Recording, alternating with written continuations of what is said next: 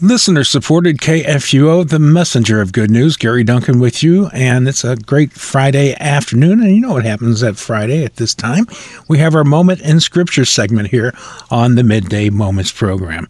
And I have Pastor Matt Clark of Ascension Lutheran Church in South St. Louis, as we always do for the Moment in Scripture segment. Hi, Matt. How are you doing? Hi, Gary. Doing real well. Thanks for having me on. Glad to be here. So your neighborhood was real busy last weekend, I guess, with the Brew and the Lou, all part of the Lutheran schools, helping the Lutheran schools. So anything going on coming up? Yeah, that's exactly right. The Brew and the Lou, that was right across the street from us in beautiful Francis Park. So a great event to help Lutheran education in the St. Louis area. We do have something coming up here at Ascension. We have on the 22nd of this month. So I guess that would be a week from this Saturday. We have a parenting class here at Ascension, a Christian parenting class from 9 a.m. to 11 a.m. That's going to be led by someone from Concordia Publishing House. We welcome Lisa Krenz as our leader for that session. The whole community is welcome, especially if you have children that are kind of first grade or younger. Even if you're an expecting parent, we invite you to come and be a part of that conversation in that class. Yeah, sounds like a nice thing to have there at the church there. So our reading, and sorry if I sound like I'm wheezing. So no it sounds problem. like I'm not dying. I'm fine. I'm perfectly fine. It's that just, time of year. Yeah, it's just fall, all the gunk in the air. So we read 1 Timothy 3 through 2 Timothy chapter 2. And what would you like to focus on this week? Yeah, thanks, Gary. So, we again invite our readers or listeners rather to read along. And again, we're going through the Bible in 2 years, and we covered the last part of 1 Timothy. The book of 1 Timothy, that is a letter, an epistle written by the Apostle Paul to Timothy, to a younger pastor. One that Paul is one that Paul really cares for. Timothy is near and dear to Paul's heart, and we see that especially in 2 Timothy. But in 1 Timothy, one of the interesting things I think in chapter 3 is he lists these qualifications for overseers or for pastors, we could even say. So here it is in verse 1 and following. It says, if anyone aspires to the office of overseer, episkopos is the Greek word, he desires a noble task. Therefore, an overseer must be above reproach, the husband of one wife, sober-minded, self-controlled, respectable, hospitable, able to teach, not a drunkard, not violent but gentle, not quarrelsome, not a lover of money. He must manage his own household well with all dignity, keeping his children in submission. For if someone does not know how to manage his own household, how will he care for God's church? He must not be a recent convert, or he may become puffed up with conceit and fall into the condemnation of the devil. Moreover, he must be well thought of by outsiders, so that he may not fall into disgrace, into a snare of the devil. So all these different requirements for someone who aspires really to serve as pastor. And those are requirements certainly in Timothy's time, but also requirements today too, still for that divinely instituted office of the holy ministry. So when you read through all these things, it's a tall order, right, Gary? I mean, respectable and able to teach, gentle, that is not easy. And certainly there is no perfect pastor. Pastors are all sinners. I am keenly aware of that, especially for myself. And yet, pastors are called to sort of a higher standard when it comes to these things. And these are good guidelines for an individual considering going into ministry to consider, and also good things for, I think, the church at large to remember. What are we looking for in a pastor? The other thing I think is kind of interesting about this, Gary, is, what Paul doesn't mention, right? So he has all these requirements for a pastor. He doesn't say that a pastor needs to be like a really polished speaker, a really engaging preacher. Certainly that's a good thing, if you can engage people in preaching, certainly. But at the same time, that's not listed. Sure, able to teach is, but you don't have to be eloquent to be a pastor. It doesn't say that the pastor has to be a really good fundraiser or something like that. Thankfully, it doesn't say the pastor doesn't need to be really cool.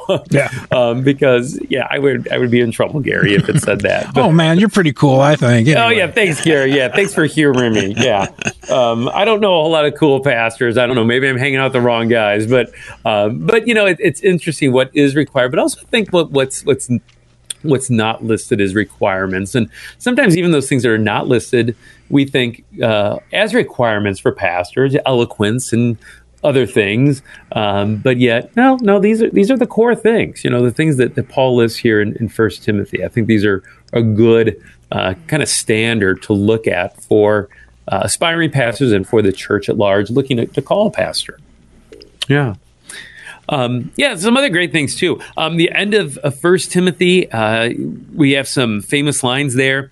1 Timothy 6, verse 6, talks about money and how we view money. Paul says, now there's great gain in godliness with contentment, for he brought nothing into the world, and we can't take anything out of the world. But if we have food and clothing, with this we will be content. But those who desire to be rich fall into temptation, into a snare, into many senseless and harmful desires that plunge people into ruin and destruction. For the love of money is the root of all kinds of evils. It is through this craving that some have wandered away from the faith and pierced themselves with many pangs. Yeah, so it kind of helps put things in an eternal perspective, especially material things. We brought nothing to this world; we can take nothing out of it, right? Right. There's no U-Hauls behind hearse, as they say. No, that's not how it works. So to keep that eternal perspective when it comes to earthly things, and again, the love of money, not money itself, but it's love. When we put it above God, even perhaps, that's dangerous. And Paul even says some have wandered away from the faith because of it. And, what a shame. That's heartbreaking to think that, chasing after money, loving money, some have even wandered away from the faith, given up those eternal gifts, those eternal treasures that are ours in heaven through Christ Jesus. These verses, I think, help put that in perspective. To wrap things up, since we read a little of 2 Timothy, 2 Timothy is Paul's perhaps his most personal letter that he writes in the whole New Testament.